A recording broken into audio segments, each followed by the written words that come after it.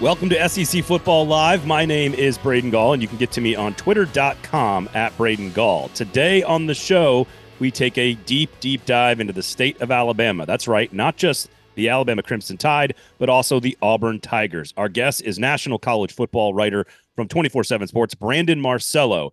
And of course, Nick Saban sent shockwaves through the entire college football world when he decided to retire. Kalen DeBoer is now in as the head football coach. What does that mean for Alabama's future? What are his strengths? What are the things he needs to build up and develop to be a championship level coach for the Crimson Tide? But it's not just Alabama. What on earth is happening with the Auburn Tigers right now? Coaching staff upheaval. What is the offense going to look like? And what are expectations for both Hugh Freeze's Auburn Tigers and Kalen DeBoer's Crimson Tide? So, a lot of fun stuff on the show. Great conversation with Brandon Marcello. If you are new, of course, to SEC Football Live, please reach down, give us a click right there on the subscription button. We would really appreciate it. You can check us out on podcast form as well, SEC Football Live. And of course, we are live on Tuesdays at 1 o'clock Eastern time right here on the YouTube page. So no more from me, a deep dive into the state of football in Alabama, both with the Crimson Tide and with the Tigers. Here was my conversation with 24/7 Sports, Brandon Marcello.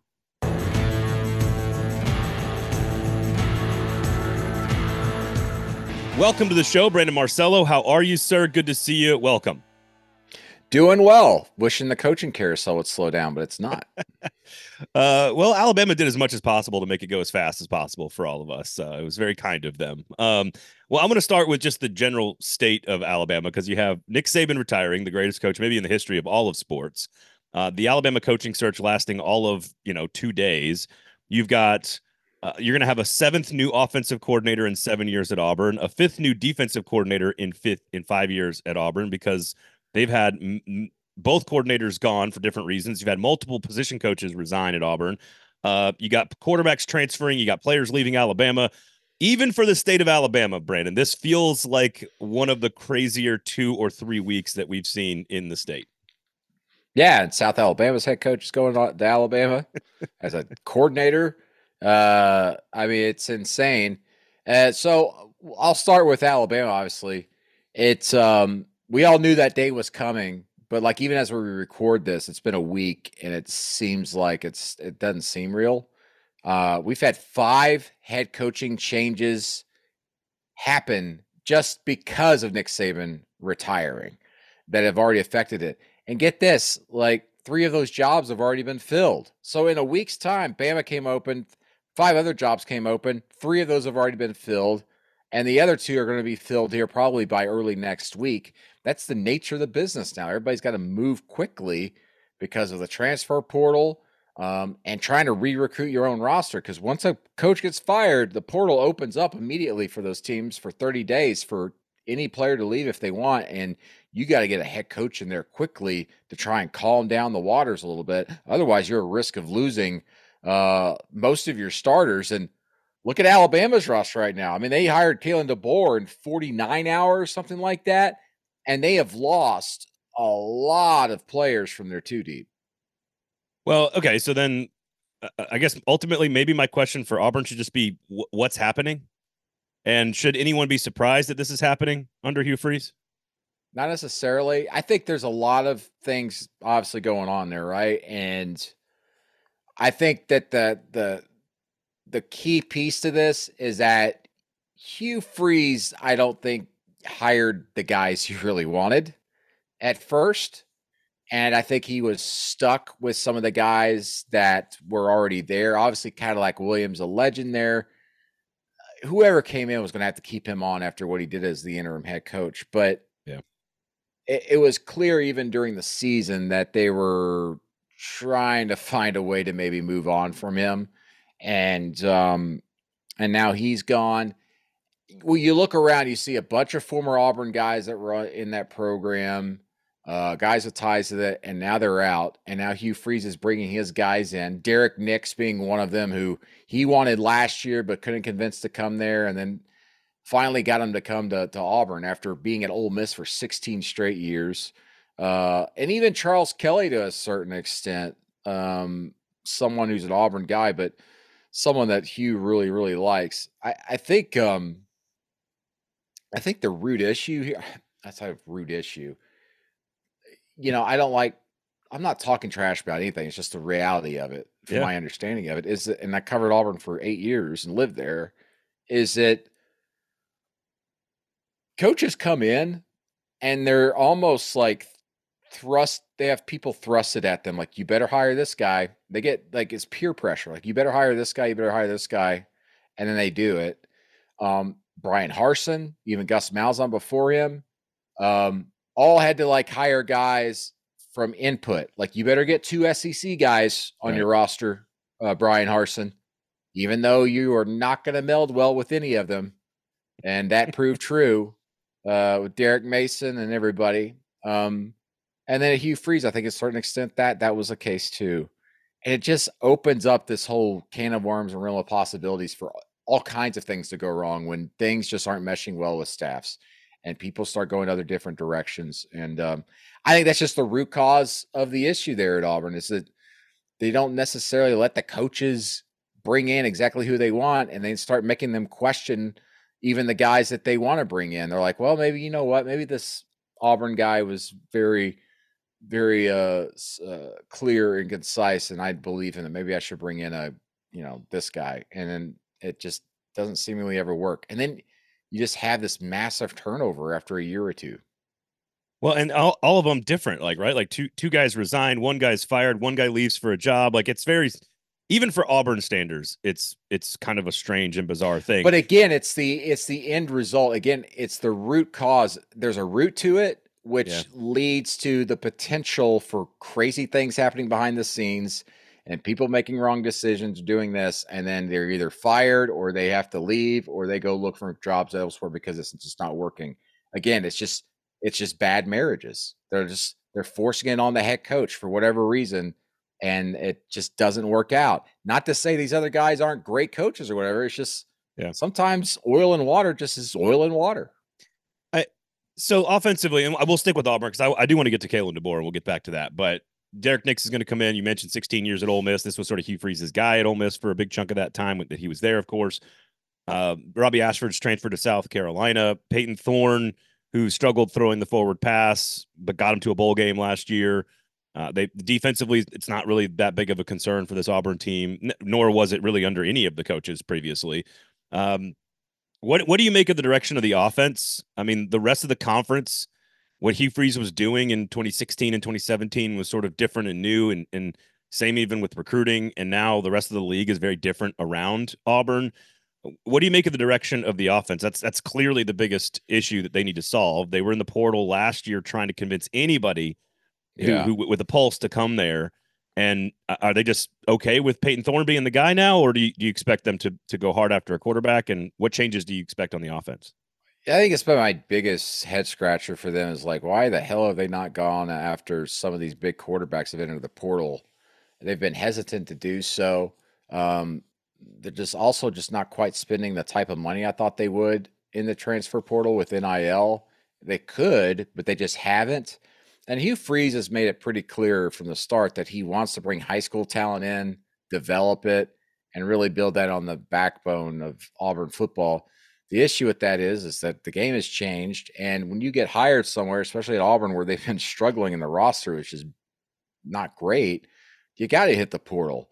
Because if you hit the portal and you're at Auburn, you're going to be able to get a pretty good quarterback. And there were a lot of them in the portal this year, and they opted to just really not go after any of them. They went after a few, but not many. And now they're, for better or worse, stuck with Peyton Thorne. And I think he's a good quarterback. Yeah. I don't think he's a great quarterback. Certainly don't believe he's an elite quarterback. And they've got to get great receivers around him. And they did not have that last year. They've got great talent coming in, a lot of great freshmen, of course.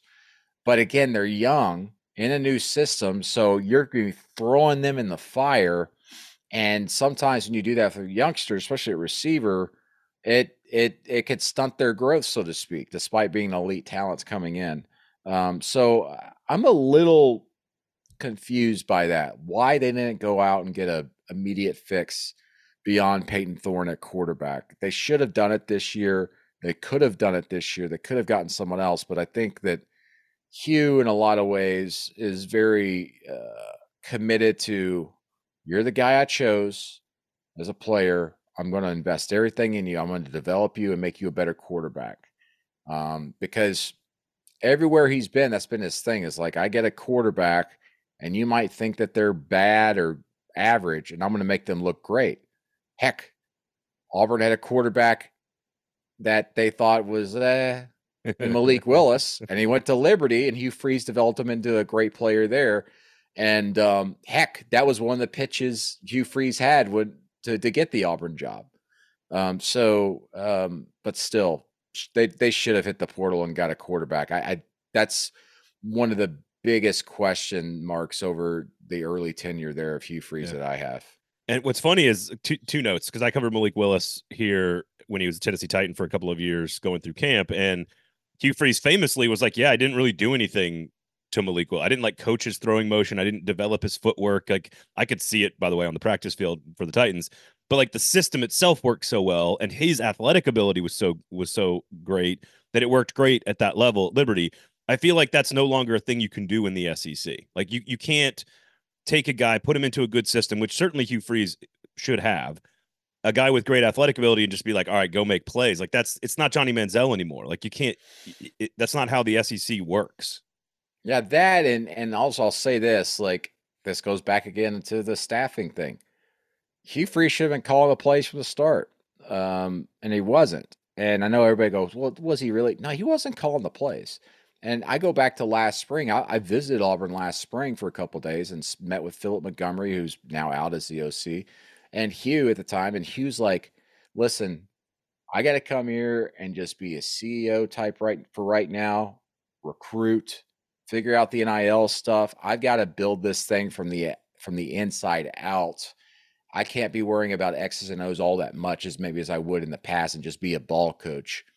And sure enough, halfway through the season or whatever, I think he realized, crap, I'm losing games. I can't do it that way. I need to rely on myself. And he's going to go into this second year, recalibrate, and he's going to call the plays. But say what you will, that offense wasn't Hugh Freeze's offense really this season. And when you watch it, and again, just a weird, bad marriage. And I think you can't just like blame people around Hugh Freeze. I think you got to blame Hugh Freeze as well, because I think he went into that with a different approach that just didn't work right off the bat. And I will say this, the one thing that did work with that was recruiting. He improved the recruiting immediately through the high school ranks, and I think that's going to prove dividends for them, not necessarily this year, but in 25 and 26. But in the interim, it hurt the on-field product. And in this day and age where we're firing coaches after 2 years, you don't have as much time to figure that stuff out. And I think he realized that after year one, like, okay, I'm going to go back to being a ball coach. Certainly not at Auburn. And in theory, it's a sound approach, right? To rebuild a program and say, look, we got to start from the inside out, foundational pieces, freshman classes, stacking some classes on top of each other. Like in theory, that's all a sound approach, but you might be taking his best asset, then one of his best assets, away from the offense, which is what it sounds like. Obviously it's what, he said, I wasn't even game planning for the bowl game, which again, I don't care about bowl results, but it's just, it is what it is. So what the other thing that I noticed, and you talk about how the NIL and the collective isn't necessarily doing the job as well as maybe it could at Auburn. I remember his press conference. It had the logo behind him wasn't the Auburn logo. The logo behind him at his introductory press conference was the collective logo, which I find ironic. But let's go to Alabama then on this front, because when I look at Kalen DeBoer and the fit at Alabama, there's things that the boxes that he checks are pretty obvious. He's a great offensive mind. Can't argue with the production, the winning every step of his career, everywhere he's ever been. You can't argue with the winning. Doesn't mean it's going to be great at Alabama, but you can't argue with it to this point on his resume. And Washington's NIL infrastructure and collective infrastructure was built out as well as anybody's in the Pac-12, and is going to be one of the most modern programs in the Big Ten right away, as soon as it moves in there, which to me is a reflection of Kalen DeBoer sort of understanding how to do all of that stuff and how important roster management is. We know Nick Saban didn't care for that, and that's a big part of, that's one piece of why maybe now was the right time for him to walk away. Do you see and certainly staff building is another one he's doing a great job of. If you can hire 2 head football coaches to come be coordinators and assistants. What's the negative? What's the downside for Kalen DeBoer at Alabama outside of just expectations and following a legend? But what's the box he doesn't check in your opinion? Just his lack of ties to the South. This is not a direct comparison, but it harkens to Brian Harsin when he was hired at Auburn, just down the road a couple of years ago, a few years ago. No connections to the South, recruiting ties non-existent. The big difference between those two is Kalen DeBoer is a much more organized coach and a little bit more willing to listen to people. And I mean, it's very clear. I did a big story about all this before he even took the job there, and Alabama wasn't even on the radar at the playoff. I talked to a bunch of people at Kalen DeBoer's past and present about like how he builds a program. And even then, it was like, this guy sounds philosophically a lot like Nick Saban. And, but he just has no ties to the South. So like when the job came open, people were telling me he's like probably on the list of 3 or 4 guys, but I was like, but that's not the guy you go after just because of recruiting. But with him, he asks everybody around him, like, what am I doing wrong? What would you do differently? Give me notes and everything. And then even at his press conference, introductory press conference, he's all like, every time I see Nick Saban here, I want to get him to give me one thing that we're doing wrong. Tell me what you saw today that we're doing wrong. What do you need to fix? And so he's a smart guy, and I'm sure one of the first things he should do, or hasn't, maybe he's already done, is sit down with Saban and whoever else at Alabama and go, listen, how the hell do I build a recruiting staff to keep this machine running here and to beat out the other SEC teams and ACC teams for talent around here? What do I do? And one of that's staffing, of course. But secondly, it's on-field staff, I should say. But a lot of that support staff and guys you'd bring in there with that. And the people he's kept on board, in addition to the people he's bringing on board, you mentioned, Kane Womack, who's got fantastic ties already in the South. And of course, has a unique ability to connect with Kalen DeBoer because they're best buds and previously worked together at Indiana. There's some good mix there. But also, NIL obviously is more of a factor now. Alabama, the pool, of course, was always Nick Saban. I mean, good God, who wouldn't want to be playing for the greatest coach of all time? Or heck, even as Gus Malzahn, who coached against them every year, and his rivals against them, told me last week he's the best coach to ever walk the planet. No, I don't disagree. No, it doesn't matter sport. So yeah. And their NIL hasn't been the big thing for them. It's Nick Saban, and they've got to pump that thing up. And that is holding them back a little bit. And you're seeing all these players in the portal. There's a lot of reasons for that. A lot of them are leaving because Saban's gone, but some of it is, I just know I can get more money somewhere else, and I could probably go win a national championship or have a better shot at it this upcoming year because of the year you're going to be in transition to Alabama. So we just saw recently Caleb Downs, who's the biggest fish to jump in the pond, regardless of position anywhere in the country. Yep. The All-American safety freshman jumping in the portal, and certainly Georgia's the one to watch there because of Travaris Robinson going to Georgia and Georgia's NIL program being so much better and bigger right now than Alabama. And that it doesn't listen. I know people just say, okay, so we just need a couple of boosters step in, bump that thing up to $18 million. We'll be okay.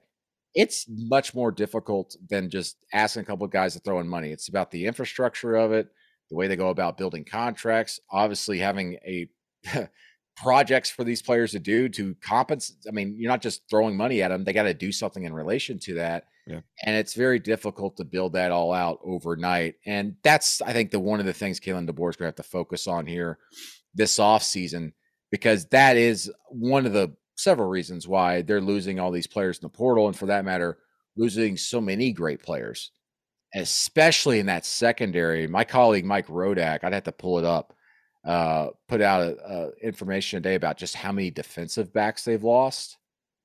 It's dire for Alabama. And I never thought I'd say that. And all the other best players are going to the NFL and will be drafted very highly. So no, there's lots going on there. Texas has also got a very high level NIL infrastructure built out. They're taking some players as well. This is, Texas A&M, of course, as we all know, has always had that. And they're creeping out. I mean, they got the number 2 transfer portal class in the country right now. and number one is Ole Miss.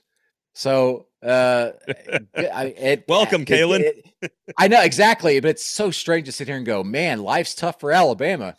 Well, but again, going back to, and I don't know what you know about the Washington infrastructure as well. Part of why, if I'm an Alabama fan, part of why I like Kalen DeBoer and trust his ability to do all the things that you're talking about is clearly he had a focus on that at Washington. That is clearly one of the, you can draw a direct through line with that infrastructure and that back end support staff stuff that you're talking about at Washington to them playing in the national championship. Like, you can draw the direct comparison. So if I'm an Alabama fan, I'm excited about his ability to build that out at Alabama.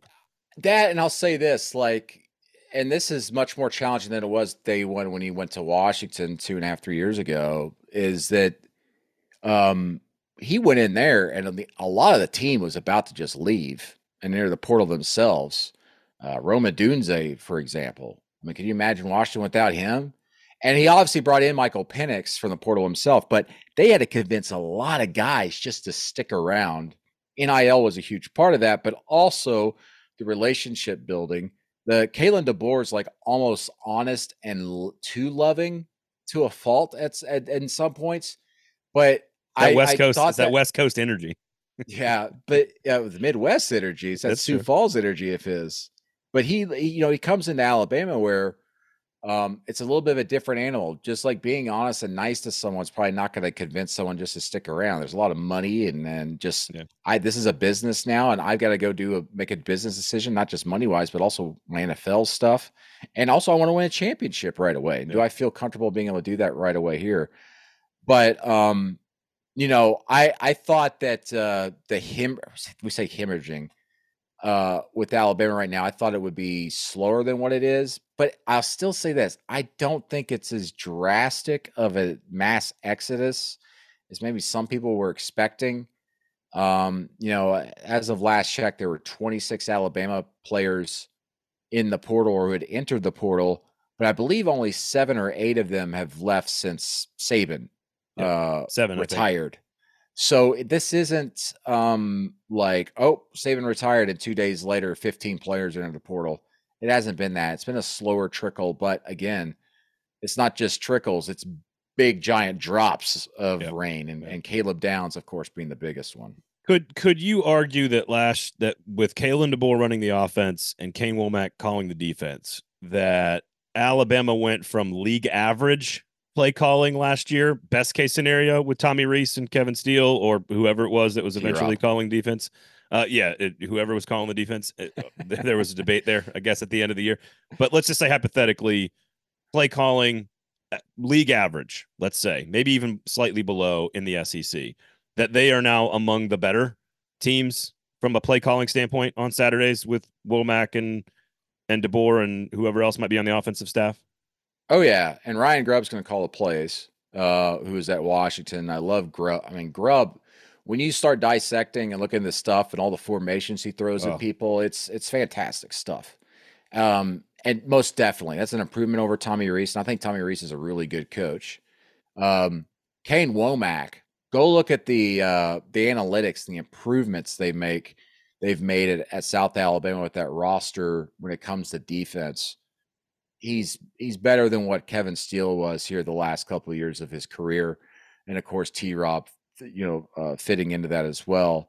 So yeah, this is definitely one of the top half play callers in the SEC.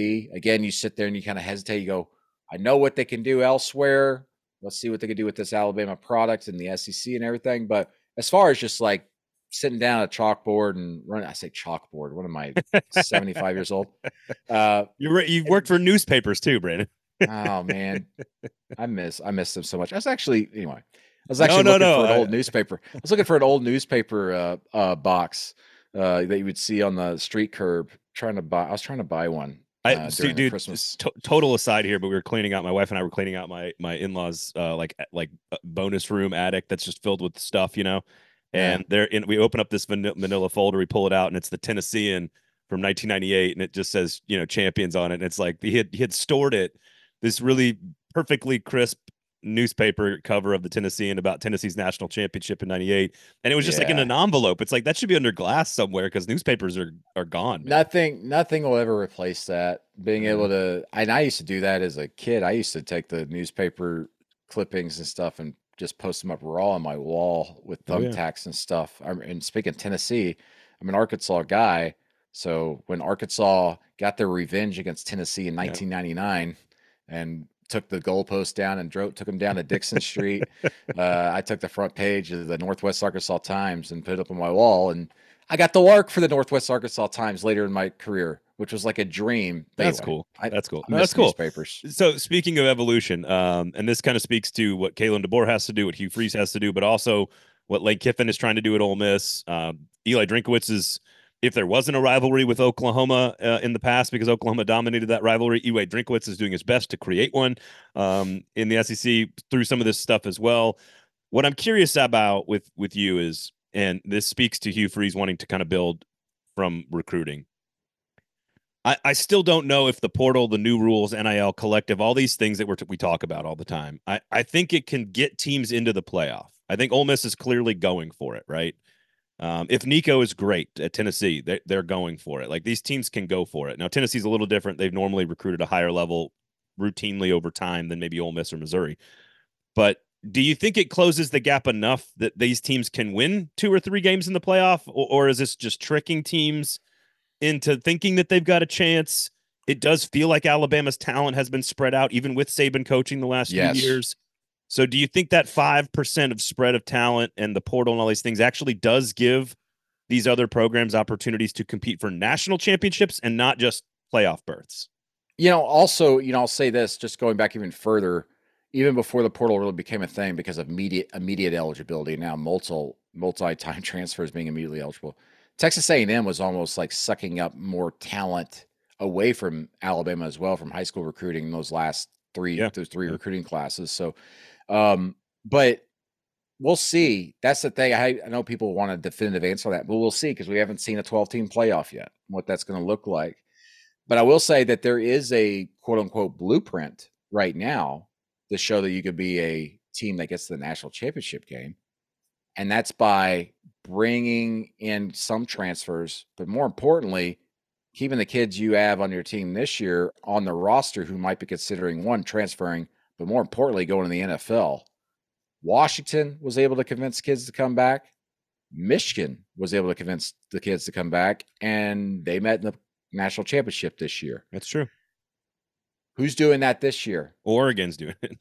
Oregon's doing it, Yeah. and Ohio State is doing it.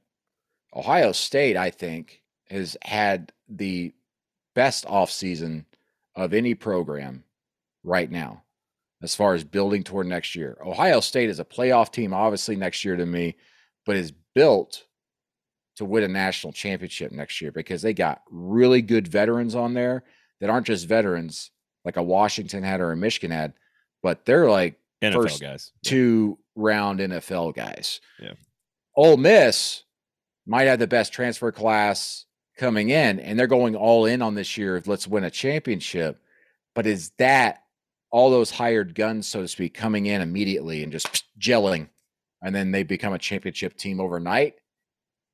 Probably a playoff team, but I don't know if that holds together where they're able to, when you're out there on the field and just knowing the little intricacies of how your receiver runs this route or whatever. I mean, good God, just I always look back at that Rose Bowl between Michigan and Alabama and J.J. McCarthy's pass there near the sideline that somehow gets tipped, but is just, it deflects up and the pass is a little bit higher. And that receiver, guarantee you, if that was his first year playing with McCarthy as a transfer or whatever, and hadn't really caught passes with him all that much, then he probably misses it.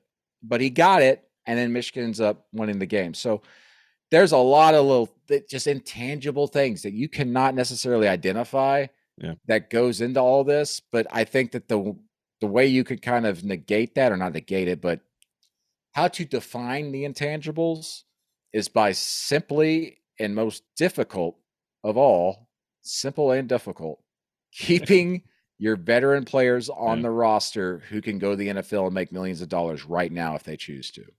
I might have put Ole Miss in that category, and then Judkins leaves to go to Ohio State. Perfect, a very refined understanding of Big Ten football from an SEC running back, by the way. Post announcing his transfer minutes after Michigan wins the national championship. I find that to be fantastic. But one minute. I'm told, That's right? That's what I was told. Because Ryan, yeah, I saw Ryan Day the very next day after that. There's no way that beard is authentically colored. Anyway, I think what's interesting to me about my theory on this is that it's going to close the gap some, but that you still cannot, and you can fill in voids with the portal. Certainly, quarterback is obviously something you can fill with the portal. Not necessarily the first year. You need it, like Joe Burrow, year 2. Cam Newton's really the only one that did it like year 1, and that was a different brand of football, different type of player, special one-of-one type of guy.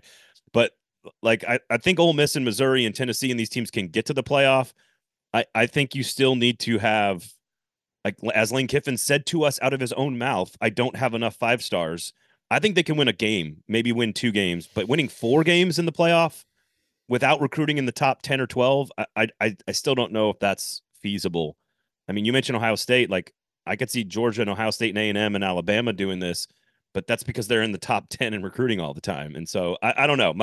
My theory is we're tricking ourselves into a more competitive sport when in the end it's still just going to be, Bama versus Georgia or Ohio State versus Clemson or whoever it is this, Texas versus USC, whatever it might be. Probably so, because I think we were tricking ourselves into believing that 10 years ago when we went to a 4-team playoff. And what happened? It's the same 3 teams winning the championship over and over and over again. But I will say this. I do think that the days of quote-unquote dynasties is over. The most you're going to see, I mean, obviously we haven't seen a 3-time champ. I think it'd be a stretch to even see a back-to-back champ here in the next 5 years as the sport kind of meanders and swerves across the road and figures out exactly what their bearings are and how you need to build a roster these days, how you keep it together, how you keep a coaching staff together, what the Big 2 looks like. Is there an opportunity for a Big 12 team or even an ACC team to win the national championship, and why? How did they do it? Why did they do it? Yeah. But again, it all comes down to high school recruiting. As much as we fall in love with the portal and the immediacy of it, it's high school recruiting and development. Depth. It's 1 to 85. All right. I'll let you go with this. You're obviously very gracious with your time. We do appreciate you. Alabama, Texas, and Georgia are going to be atop every preseason ranking in the SEC and maybe even the top 25s. As we are working together, as we are working at Athlon to even begin this process very early. In the SEC, Ole Miss, Missouri, LSU, A&M, Tennessee. If I'm missing somebody, throw somebody in there. Who are the teams in that group that you love to challenge?